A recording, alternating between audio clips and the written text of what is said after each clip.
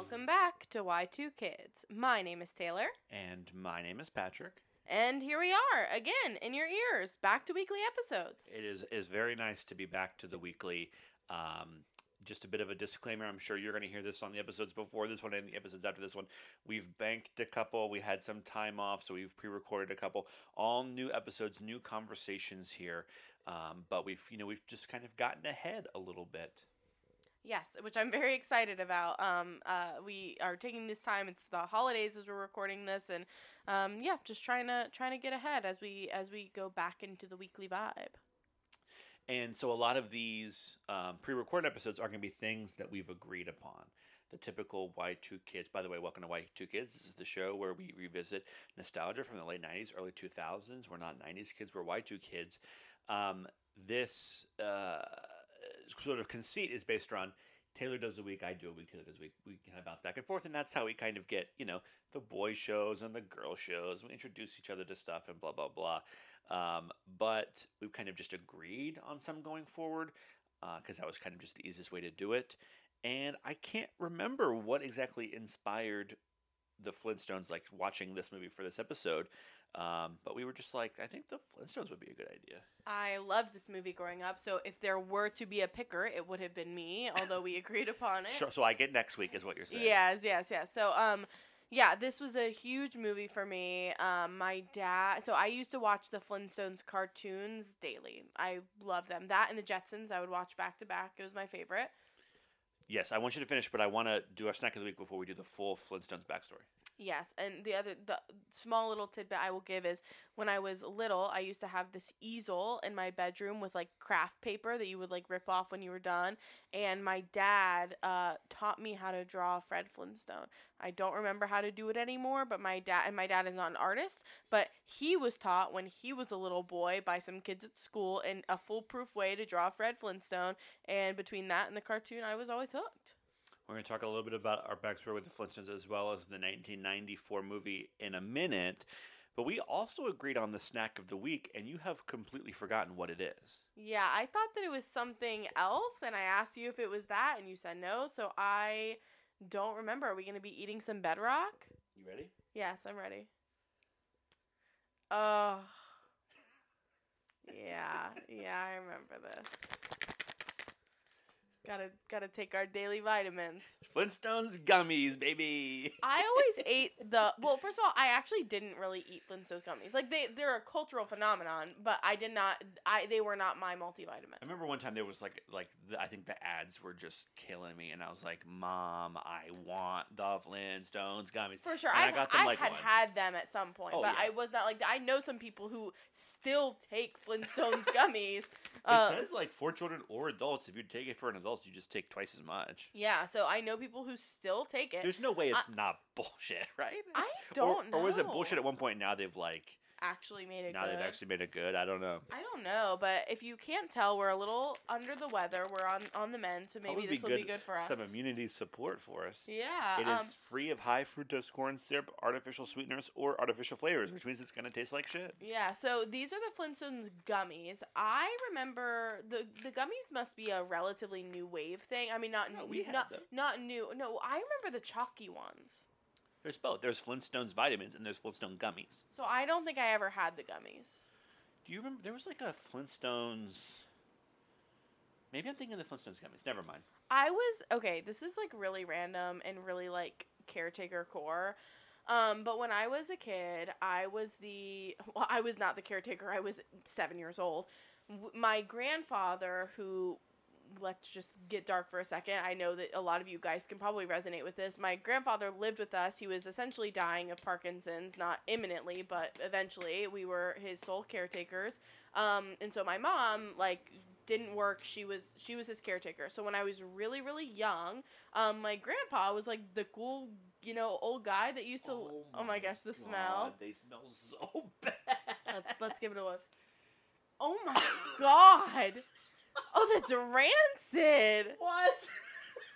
Let me quickly... They're not expired or anything. They don't expire for 5 years. Let me quickly finish my story. So, my grandpa, when I was really little, he was just my best bud. He had Parkinson's, and occasionally I'd have to call the police because he'd be choking, but was just kind of my bud that hung around and was old and would watch his black and white TV programs. I mean, whatever. But because of that and because of his Parkinson's, he took a lot of medication. And I remember every single morning, my mom would hide his pills. Well, not hide him. Like, it's not like he was not going to take them. But because he had Parkinson's and that can cause issues with you swallowing, my mom would give him his pills in Yoplait yogurt. I'll never forget it. Every morning, she would crush up his pills, put it in yogurt, and that's how he would swallow them.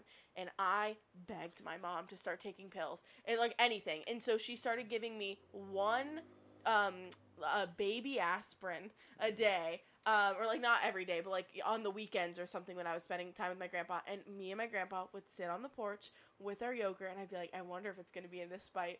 I wonder if it's going to be in this bite, because she hit it. And I loved taking it, and that was my introduction. And I ate like so many vitamins that were like, he would drink like, what are those like protein, like, not protein drinks, but they're like the shakes, like that like kids drink when you need to like fatten them up because their like metabolism is so fast. Like I would drink those with that, or with my grandpa, because he needed them like to literally put on weight. I would eat these like little chocolate like fiber bites. I remember that I was like, please let me have one. So I was like very in a vitamin era as a kid, because I thought it was cool that my grandpa got to have all of these quote unquote treats, because they were always packaged as treats and not as just like giant vitamins. And so that's very different than now. I like don't take any vitamins. I should. I always say I'm going to, and then I buy a zillion, and then they sit in my cabinet, and I don't take them. But maybe this will start. Although we're off to a horrible beginning with the smell. Drug. Yeah, is this a gateway drug? It's a gateway vitamin. I even bought I love Ollie melatonin gummies. Oh my god, if you have not tried them, you need them. They are so good. Like good in terms of working. And so I was like, well, I love Ollie melatonin gummies. I'm going to buy the Ollie gummy multivitamin. And I still never took them. All right, this is somebody. I can't tell. This is Bam Bam. Is Bam Bam? Yeah, this is Bam Bam. Okay. All right, let You're me supposed wait to have for you. two. Sorry. Hold on. I'm supposed to have two. Oh, God. Is that another Bam Bam? No, that's Dino. Is it? That's Dino. Yeah, okay, sure. Maybe. This is Dino. Yeah. And that's the same thing. Okay, yeah, it's the same thing, just different. In different colors. And then, well, can I have a different color? It might be a different flavor. I don't know, but sure. And then, okay, I'll get this last one out. Okay, Patrick's fishing. I don't know. Oh, that's Dino again. Okay, whatever. Okay, you have two Dinos. Okay. All right, ready? Throw them back. Tastes like gummies. Yeah, not nearly as bad as the smell. They fucking terrible. They're really hard. They really smell bad. Yeah, they taste fine. I mean, slightly medicinal, but... They are medicinal. I know, but like... You can tell that they have no artificial sweeteners or flavor. Yeah, they're definitely not bad. They just, I mean, again, slightly medicinal, and obviously they are, but when they're gummies for kids and they're Flintstone, like, maybe they just don't taste like that at all, but they do. They do.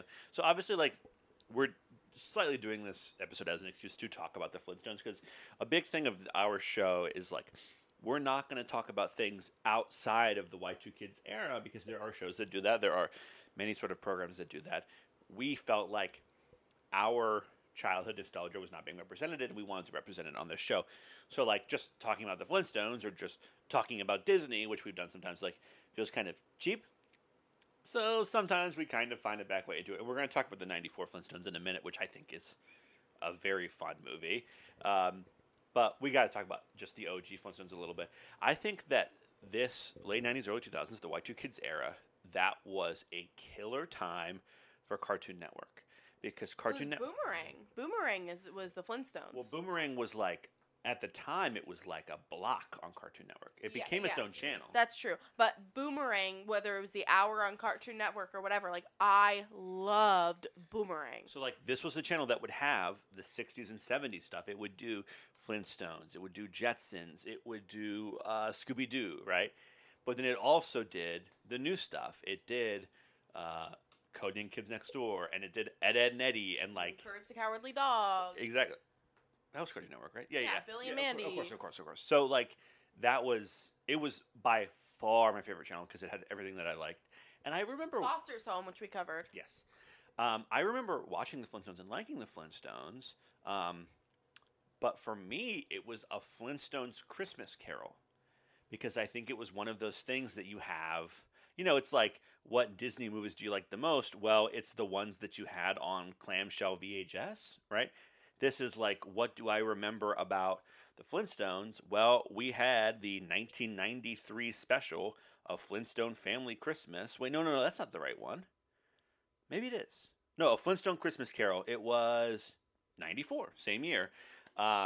That's the one I really remember. That's my Flintstones. And I've never even heard of that, I don't think. I don't think I've ever seen it. For me, it was very much, I did watch this movie a lot as a kid. I don't want to dismiss that. But for me, it's just the TV show. Like, I watched that on Boomerang, followed by the Jetsons, every single day.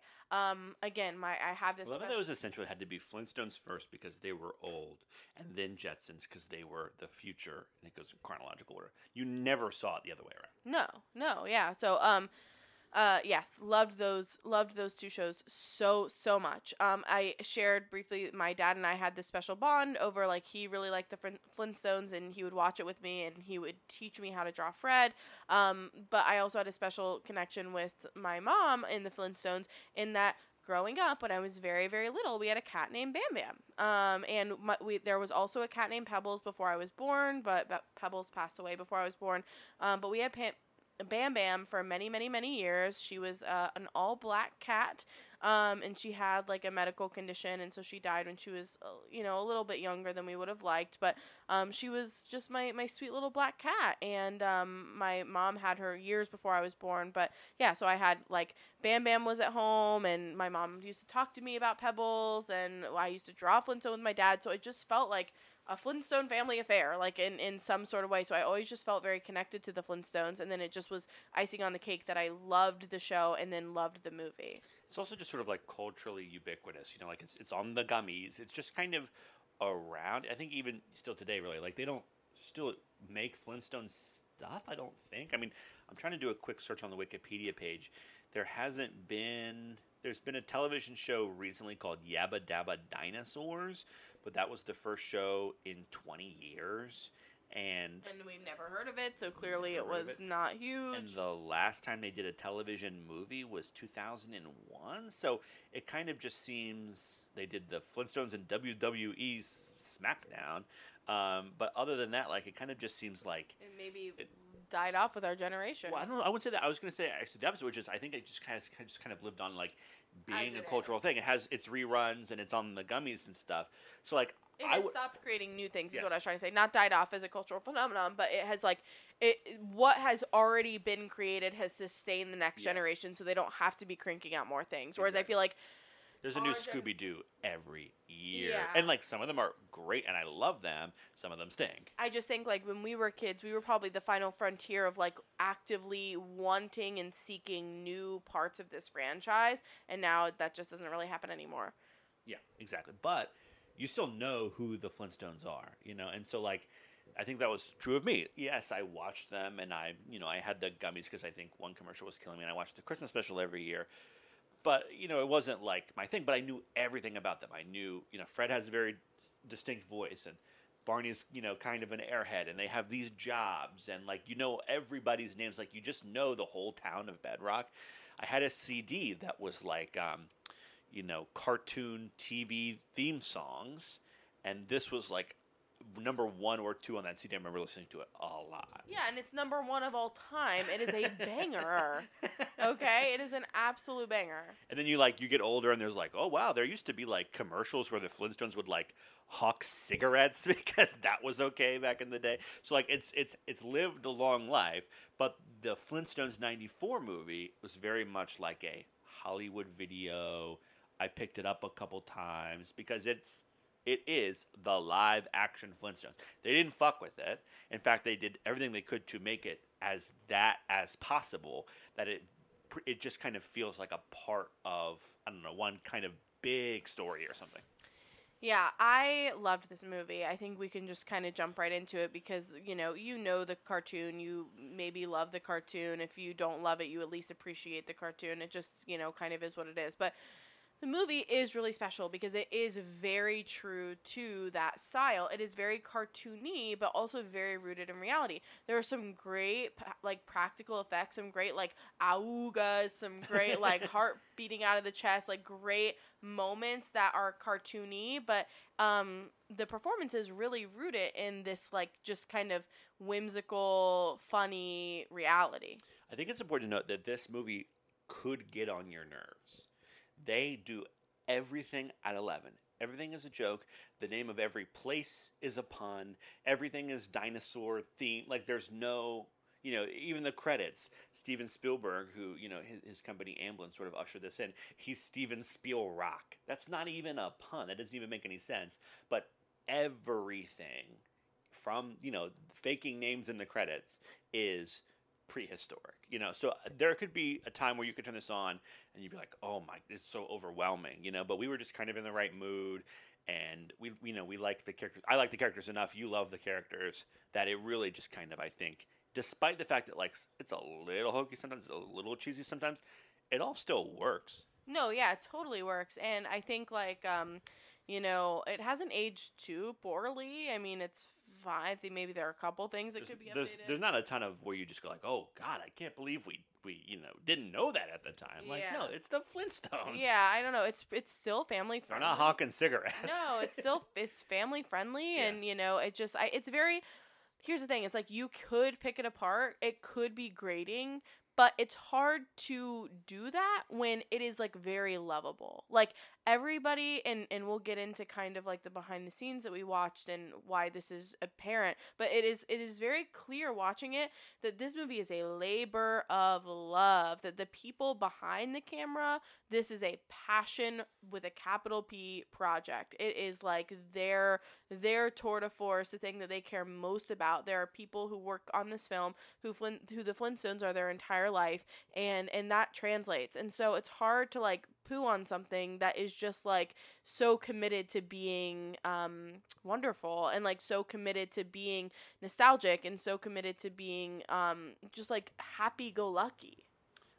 Let's talk about some of that behind the scenes stuff, because there's, like, a little documentary on YouTube, and I'm sure it's on some of the DVDs and Blu-rays and stuff. I don't know where else it would exist. Where it starts with the director. I'm not sure if it's Brian Levant. I don't know. But he says, I'm a Flintstones fanatic. And I would hear all the time, Amblin's trying to make the Flintstones. But by the time it would get to me, other people had gotten the gig and they were writing drafts. But Amblin and Spielberg, they were never happy with it. And one day he was kind of just able to throw his hat in the ring and say, I'll do it. I think he even says in the little behind the scenes thing, like, I'll do it for free. Like, I just want to do it. And he just wanted to get it right, really. And this is a guy who, like, he gets the beats of children's entertainment. He made... And he said, like, he has made a career on that. And doing sitcoms, too. And this is... the Flintstones is the Honeymooners.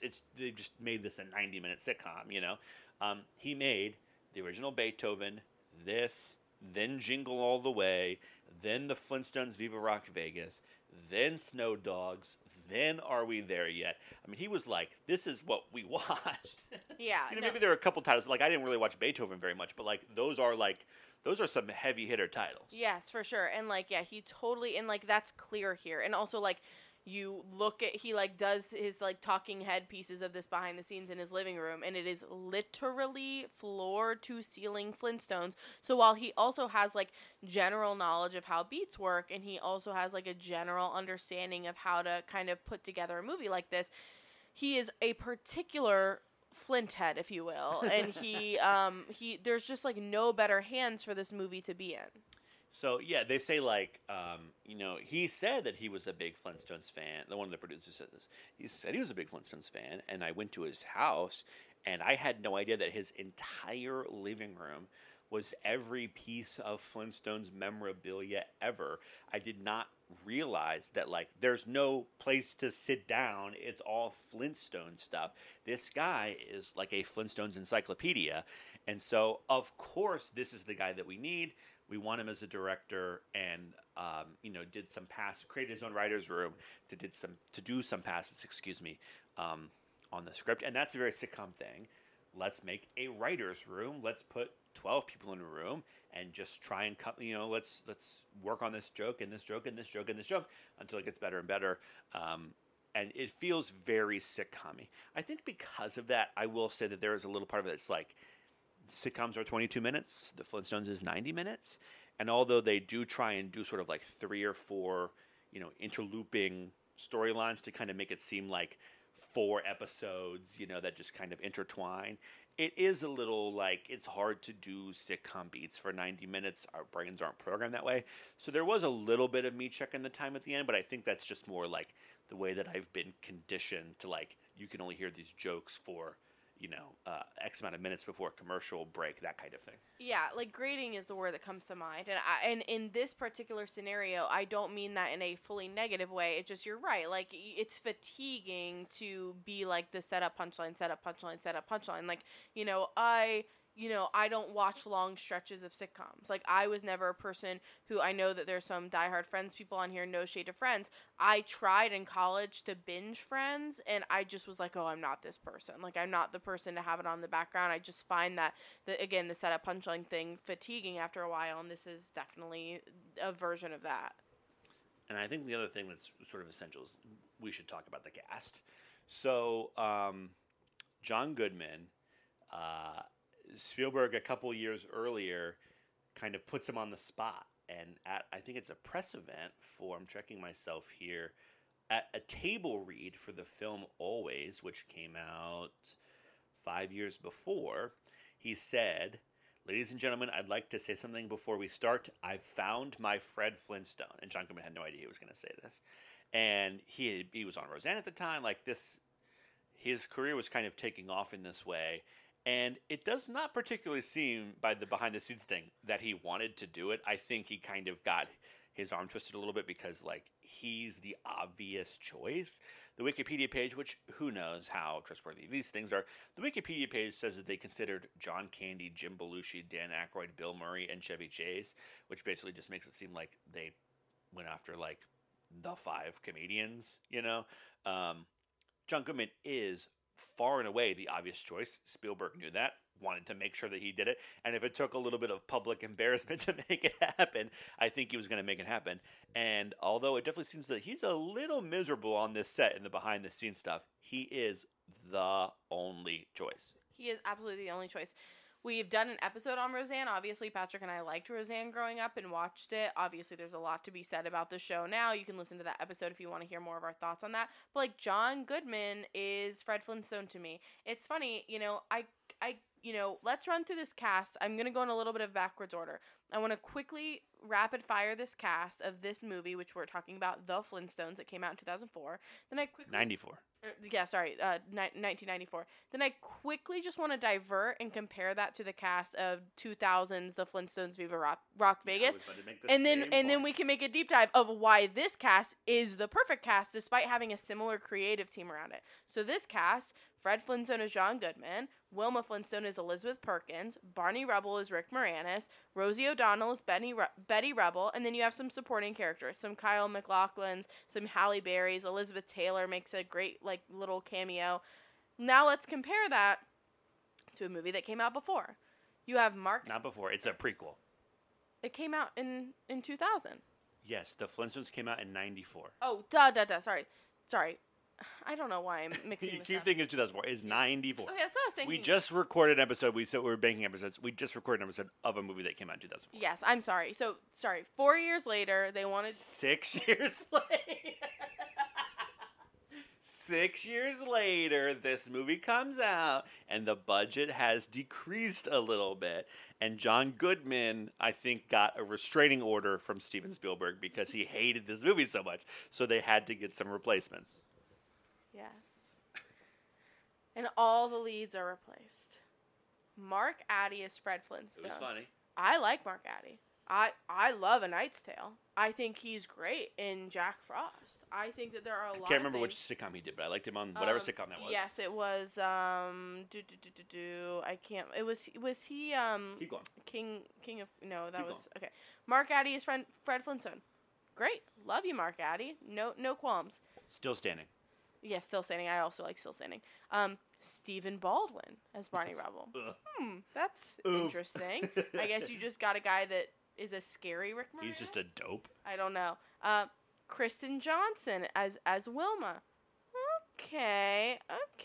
I mean, I usually put her in a bit part. I'm not like, Kristen Johnson is, okay, sure. Jane Krakowski as Betty. Okay. I wouldn't. I think that's the best one. Yeah, I think the best of the four for sure. Like I'll take it. And then you go to the supporting characters. Okay, you have a Joan Collins, you have an Alan Cumming, you have. Okay, number one, do not disgrace Alan Cumming. No, number two, Thomas Gibson is very much like the poor man's Kyle MacLachlan. Yes. So essentially, what you get here is just worse people than what you had in a very direct way. Like Mark Addy, and again, very funny. I actually feel like people misuse Mark Addy a lot. I think he can be very talented in certain things. He did like Game of Thrones for like a decade. Yeah, I feel like, people misuse him all the time. I also think he's funnier than people let him be. That's a whole other thing that we're not going to get into.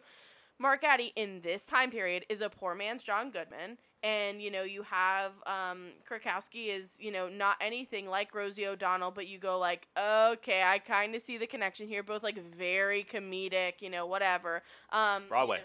Broadway, very hamming it up, very like personality based. And then like, okay, Stephen Baldwin, a scary Rick Moranis and a dope Rick Moranis. Like you see the thought process here, but now let's get into why this cast of the Flintstones in 1994 works so well. I'll say real quick, the director says in the behind-the-scenes thing, when we were casting for the Elizabeth Taylor part, they were like, who do you want? And I was like, let me just think of the biggest name, Elizabeth Taylor. And turns out she loved the Flintstones. I was like, holy shit, just because I said it, I got Elizabeth Taylor. Whatever happened 6 years later, according to you, 4 years later, or negative 4 years later, whatever happened in production or budgets, or maybe they just wanted to cut, I don't know. There was no Elizabeth Taylor. That was not a thing.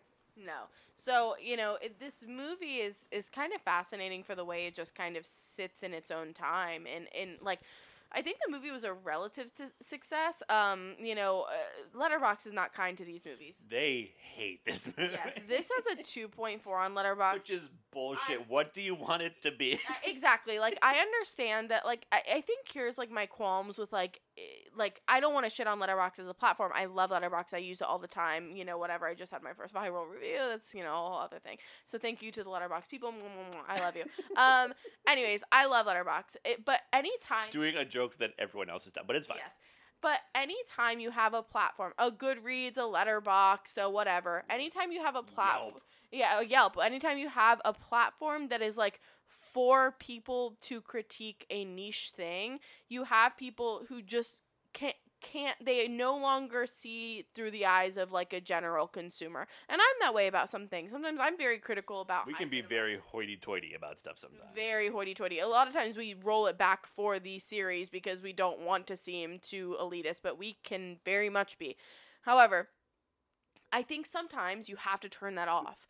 Patrick and I actively try all the time, and this project in itself, Y2 Kids as a project, is something we have to exercise that muscle of like, let's turn our brains off. Is this a good movie? Like for the average person, why did we like it as a kid and what doesn't work now? Of course we can pick all of these things apart. Of course I can pick things apart about the Flintstones movie, but does that actually serve the purpose of the movie? I felt a similar thing about the Barbie movie this year. I gave Barbie 5 stars. I actually don't think that Barbie is a 5-star movie. I think that there are issues that you can pick It's up. not a perfect movie. Not a perfect movie. The Will Ferrell stuff sucks. Yes, I don't think Barbie is a perfect movie. I give it 5 stars because I felt like that the overarching thing that it did was so transformational. It's like be the perfect Barbie movie. Exactly. Like I'm very, I really struggle with putting like, here's a real fucking hoity-toity thing. I get very, in my head about giving numerical value to movies because a lot of times I go like, well, I like this, but I didn't like that or whatever. Sometimes I watch a movie and I go like, that's the most 3.5 thing I've ever seen. And it's easy, but sometimes it's really hard. Barbie is one of the first instances where I go like, I am going to rate this higher than I think it is on paper because I am choosing to sit with my emotions towards this movie. I'm choosing to sit with my tears in the AMC right now. I am choosing to sit with the way that this made me feel. I am choosing to sit with my childhood memories instead of pick this movie apart. That is just, it evoked something in me so strong that it was worth giving 5 stars. The movie itself is not perfect. This is a similar thing of like, this movie is not perfect. No one thinks it's perfect. I'm not saying it's perfect. I do think it is very good for what it is. And I think it's sometimes easy to get in your head about that, but sometimes you just have to turn your brain off a little bit. Let's go through this cast because I do think that it is kind of the perfect cast. Rick Moranis, the director, says in the thing, or no, this is his producer. They were like, "Who do we want for Barney?" And then we thought for 2 minutes, and we were like, "Rick Moranis." And the first thing I remember with was 2 minutes, 2 seconds. He's the most obvious choice of all time. What did they do for the other minute and 58 seconds? I mean, it's like that is name number 1 on your list. The perfect choice. He looks the same. He sounds the same. He plays that kind of part. He's a short king. Yeah, so it's like the John Goodman Rick Moranis, like that. I mean, that's gotta be like all timer. Like we crushed it. That is like when Patrick and I do our on the feature presentation flagship podcast. We did one recently, or actually no, I don't think we've even filmed this episode. We've done on the website for Little Shop like a dream cast, and we have in our head, but we have not sat down and recorded a dream recast for a stage production of Bug and Killer Joe, to Tracy Let's Plays turned into movies. But we haven't. One day, maybe you can listen to it at the suggestion of this episode. That one might have gotten shelved. I don't know. Anyways, Patrick and I love to do these kinds of like dream cast things, and like that is like Patrick and I would sit and like rub our feet together and like put our fingers together and be like, I have a good idea. We'd and be like cooking dinner and then be like, Rick Moranis? Yeah, like that is like us like just like being like hee hee, like giggling, like literally giggling, kicking our feet, being like, I know who would be a really good Fred and Barney in a hypothetical situation, and like here it is, alive. Yeah, exactly. And that is not to dismiss, anyone else, especially their wives. Elizabeth Perkins, you said when we were watching the thing, you were like, she crushes. She crushes, and she is Wilma Flintstone to me. Like, she just is. I don't know. Like, I have not seen her in too many other things. I'm quickly looking at her thing. Actually, have I seen her in literally anything else? She hasn't worked like as much as you think. 94, a big year for her because she did that Richard Attenborough Miracle on 34th Street. Obviously big About Last Night. She's Coral in Finding Nemo, but isn't Coral, she gets murdered after 5 minutes? Well, I was going to say, like, I've seen a lot of her voice work, but I have actually seen, like, literally none of her actual work. She has not worked as much as you would think. I don't know why that is. I don't really know much about her. I'm sure there's a reason. But regardless, she crushes in this. Or it could also just be Hollywood sucks, and she got old, and, like, that was it. She didn't get good stuff to do anymore. I don't know, but she does crush in this. Yeah, but she's so great in this. She is so Wilma Flintstone. She is such a great pairing with John Goodman. Like, she looks the part. She is the like petite redhead, bombshell, but like also girl next door wife. She like looks perfectly frail next to John Goodman in like a dynamic way. Like she's just perfect. She's so good. She's so funny. She's so like Wilma is a grounding character when Fred and Barney are taking it to 11. She has to bring it back down to 7. She's mom. She's motherly. It's a very traditional man woman kind of role play here, and she does her part so well. Rosie O'Donnell, they even admit, like, she is not who you think of when you think of Betty Rubble. She's just not, and she's not. But I wouldn't totally agree with that, but I understand what they're saying. But I think she's great in this role. I think the thing that's aged worst, the thing that has aged the most poorly about this movie is maybe her involvement. This kind of decade-ish, she was at the top of the mountain. Sure, but I'm trying to... A League of Her Own, Here it is, 96 to 2002, when she's hosting the Rosie O'Donnell show. It's the years around that where you're right. She's just, Sleepless in Seattle, The Flintstones, Harriet the Spy was a huge kids movie, Tarzan, She's producing a ton. She's doing a ton of producing work on Broadway. She did Rizzo in Grease. That was one of her big things. Like I mean, this is the very top of the mountain for her. She wanted to do The View and stuff like that. But when she was acting, this is very much like, yeah, she's a really good actress. And she says like something along the lines of, they weren't totally sure of me, and then I did the Betty Rubble laugh, and I killed it, and they were like, oh, okay. Yeah, so, she, and, like, even, we just saw Hedwig and the Angry Inch recently at a screening, and, I mean, Patrick's seen the movie a zillion times, it was my first watch. She makes an appearance in that, like, she's doing very varied things, varied projects, she's splitting her time diversely, like, she can do anything and is choosing to have diversity in her projects.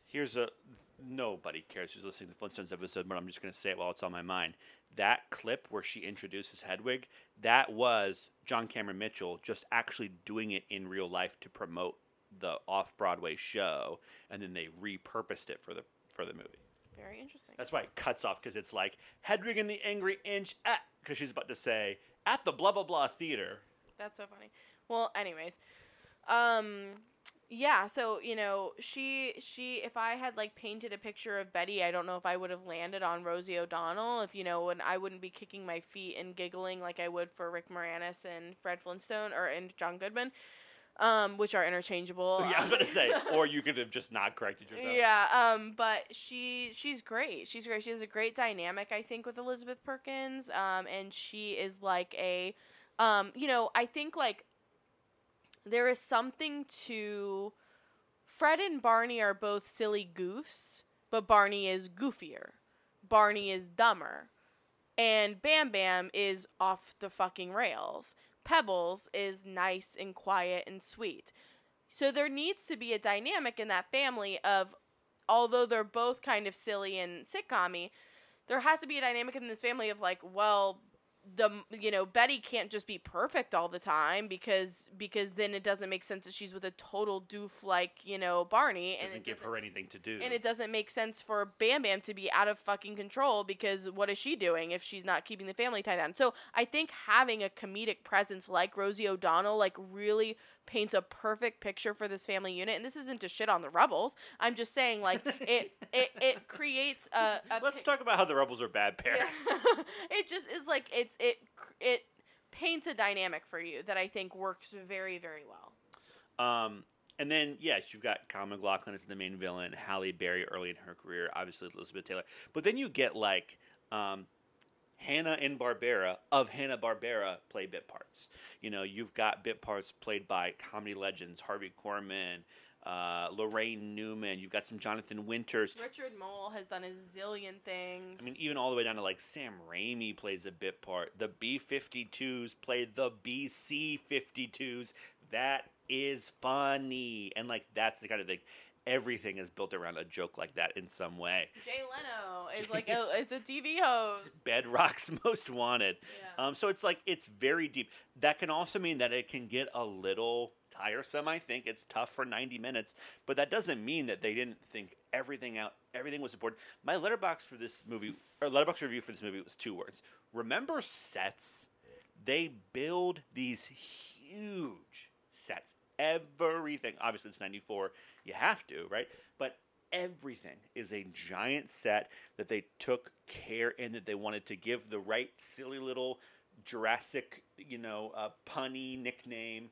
They have thought everything out. There's nothing lazy. We haven't watched Viva Rock Vegas. I don't know if we will. I would imagine that it starts to kind of get a little like, whatever. There's no whatever. Everyone, like, thought deeply. Even if the product is silly, they thought deeply about how to be silly.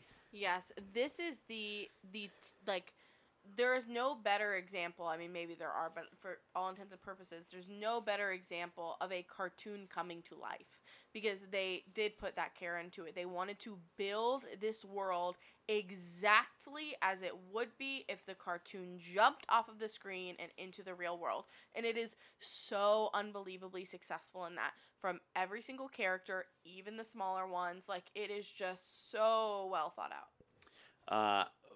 we used to do IMDb trivia a lot on the Vince Vaughn-a-thon because I think it's silly and half of it's fake, and I get a big kick out of it. And if you ever listen to that show, which the full archive is there, you should go back and listen to it. You can see us doing that before. This, though, I do think there's some valuable stuff in here that they do want to read out. Just some cutesy stuff that's like, since the entire cast performed barefoot, glassware was banned from the set. That's super cute. You know, there's cute stuff like that. But then there's also stuff that's like, the Bedrock set took 2 months to build and accounted for 10% of the film's $45 million budget. That means $4.5 million. $5 million just on building the damn sets. And sets are expensive. Like, I know there are a lot of movies that spend $5 million. But, like, this is 1994, $5 million. This is... we have to build everything. You can't go to a location for stuff like this. You have to build it. And, like, it would have been cheaper to just buy rocks. But because it is a cartoon, they are not stacking up rocks that they can get at wholesale prices from a rock dealer that deals in Hollywood, as I'm sure there are. They are having to build cartoonish rocks that are just cartoonish and just real enough to be believable for this world. Like, it is insane the time that went into this and the money. And, like, you know, they play at the park. They didn't have to put a giant sign that says Jurassic Park, but that movie came out a year before, made by Spielberg. That bit was important to them. That bit was worth however much that sign cost, you know. That kind of stuff is everywhere. Speaking of Spielberg, apparently he threatened that the movie would not get made if John Goodman wouldn't do it. That's how insistent he was.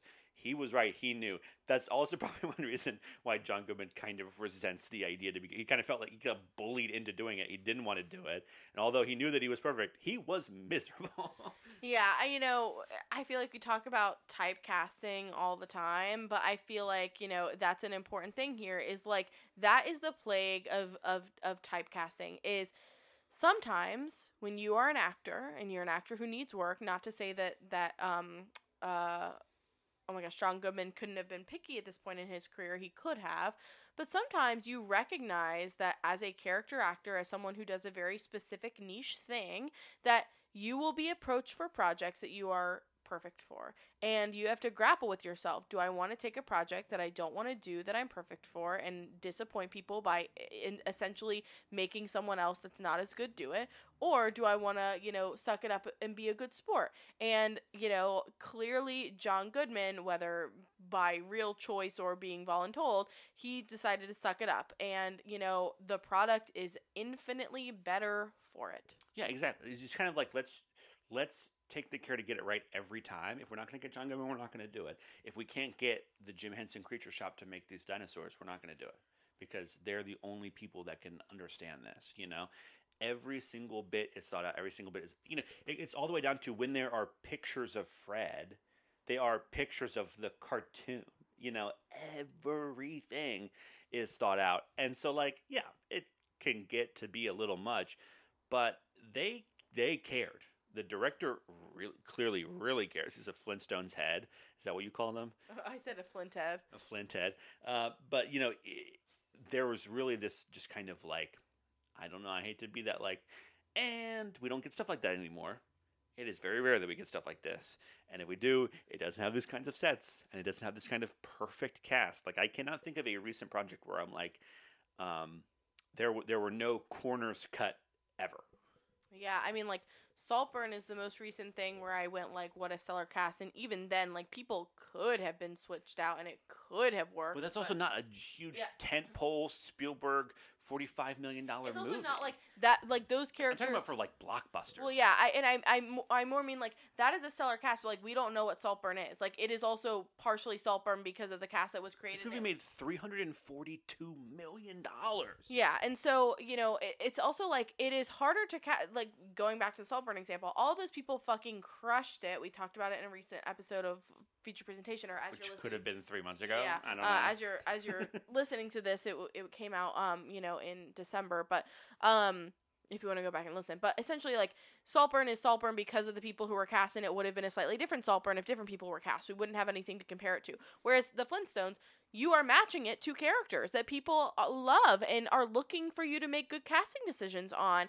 And sometimes I see these, like, videos on TikTok or YouTube or whatever, and they'll go, like, my dream cast for blah blah blah animation, or my dream in real life cast, and they just pick people who look like them, and I go like, name a fucking movie that person's been in, or did you you know, like Google like You went redheaded, to the IMDb top 250. you went like redheaded, you know, 22-year-old, you know, whatever actors, and then you pick someone that looked the most like them. Like, no, you're not actually like doing your research. Or like, not to say that everybody does this, but that's like one of my pet peeves. This is so well thought out. It's like, not only do they look perfect, but they are perfect in the way that they are, and every single thing is tied up in a neat little bow, and like that's how it should be. The 6th highest grossing movie of 1994. What a year. 6-1. 6, The Flintstones, $342 million. 5, Speed, one of the great action movies. Is that the Keanu Reeves movie? Yes. Okay. Sandra Bullock. 4, The Mask, we've talked about on Y2 Kids. So good. So good. 3, True Lies, big Schwarzenegger, Jamie Lee Curtis, Jim Cameron movie. 2, Forrest Gump. 1, The Lion King. 1994 was a hell of a year, and there's a reason why there were a lot of 94 movies on the shelves of Hollywood Video. Big year for kids, too. And I'm also saying. you have to think, like, Dumb and Dumber was huge, 4 Weddings and a Funeral was huge, Interview with a Vampire was pretty big. What was the last one on that list? I missed it. Present Danger. I don't know that It's one. a Jack Ryan movie. But yeah, big year, and yeah, I think like it is interesting to me in how we've talked about like, oh, it just like it seems like with this movie things very quickly dropped off into like, we don't need any more of this, but we will continue to love and appreciate this franchise. And it's amazing that just 6 years later, when they created, you know, Viva Rock Vegas, yeah, there clearly already wasn't a market for it. And they knew, and they were preemptive about that. They would have just said, John, you have to come back. They would have just done that. They would have He just would said, not have done it. well, just, you know, they would have said, Elizabeth, you have to come back. Rose, you have to come back. You know, Elizabeth Taylor, you have to come back. Like, She was dead, but yeah. You know, sorry, you know what I mean. I do know what you But mean. I'm just saying, like, they would have been more insistent on creating that, but they knew. They went like, Mark Addy, Steven, stop calling me. Sure. Oh, she was not dead. I thought she actually only died 10 years ago. Okay, that's what I thought. No, I guess she just I saw a thing that was her final movie, so I guess she just like retired. But yeah. But yeah, I just feel like, you know, they would have pressed harder if they thought that it was worth it, but they clearly knew that it wasn't going to be for whatever reason, despite having a similar creative team. I can't imagine being Levant, I guess is how we're going to say it, Levant? I don't know. I can't imagine being him and being the director, and you directed John Goodman, Rick Moranis, Elizabeth Perkins, Rosie O'Donnell, Kyle MacLachlan, Elizabeth Perkins, Halle Berry, and then 6 years later, Mark Addy. All right, like, stop pooing on these. No, I'm not, but I'm just like, I get what you're saying. I can't. It's definitely a culture shock. It's a culture shock. Like, I can't imagine, like, working on both of those things, because how do you not compare You know what it is? It is, you find the perfect cast for Broadway, but then you have to do the non-equity national tour, and you have to get all people straight out of college. And I guess that's the thing, is like, how do you not compare? You do. You just do. You compare. In the same way that, like, if you go and see, let's, like, not even considering non-ec, it's like if you go to see Waitress on Broadway and you see the original run and you see Sarah Bareilles, and then you go and you're seeing Colleen Ballinger. I know they didn't play the same roles, but, you know, like, whatever, you're seeing like your sixth sub. You compare the two. You say, like, this works and this didn't, and, like, this is weaker. And yes, I can see it's like Hadestown. Like, Reeve Carney is now gone, and, you know, Eva Noblezada, thank you, have both left, and now people that are just, like, exciting in their own right, but are not Reeve Carney and Eva Noblezada, like, they are, you know, they're gone. When Jeremy Jordan leaves a production, you compare it to Jeremy Jordan, okay? I saw Little Shop of Horrors off Broadway. I saw it with Corbin Bleu as Seymour and Constance Wu as Audrey. I also saw it with someone I can't even remember. Matt Doyle played Seymour. Matt Doyle as Seymour, and I saw Maude Apatow as Audrey.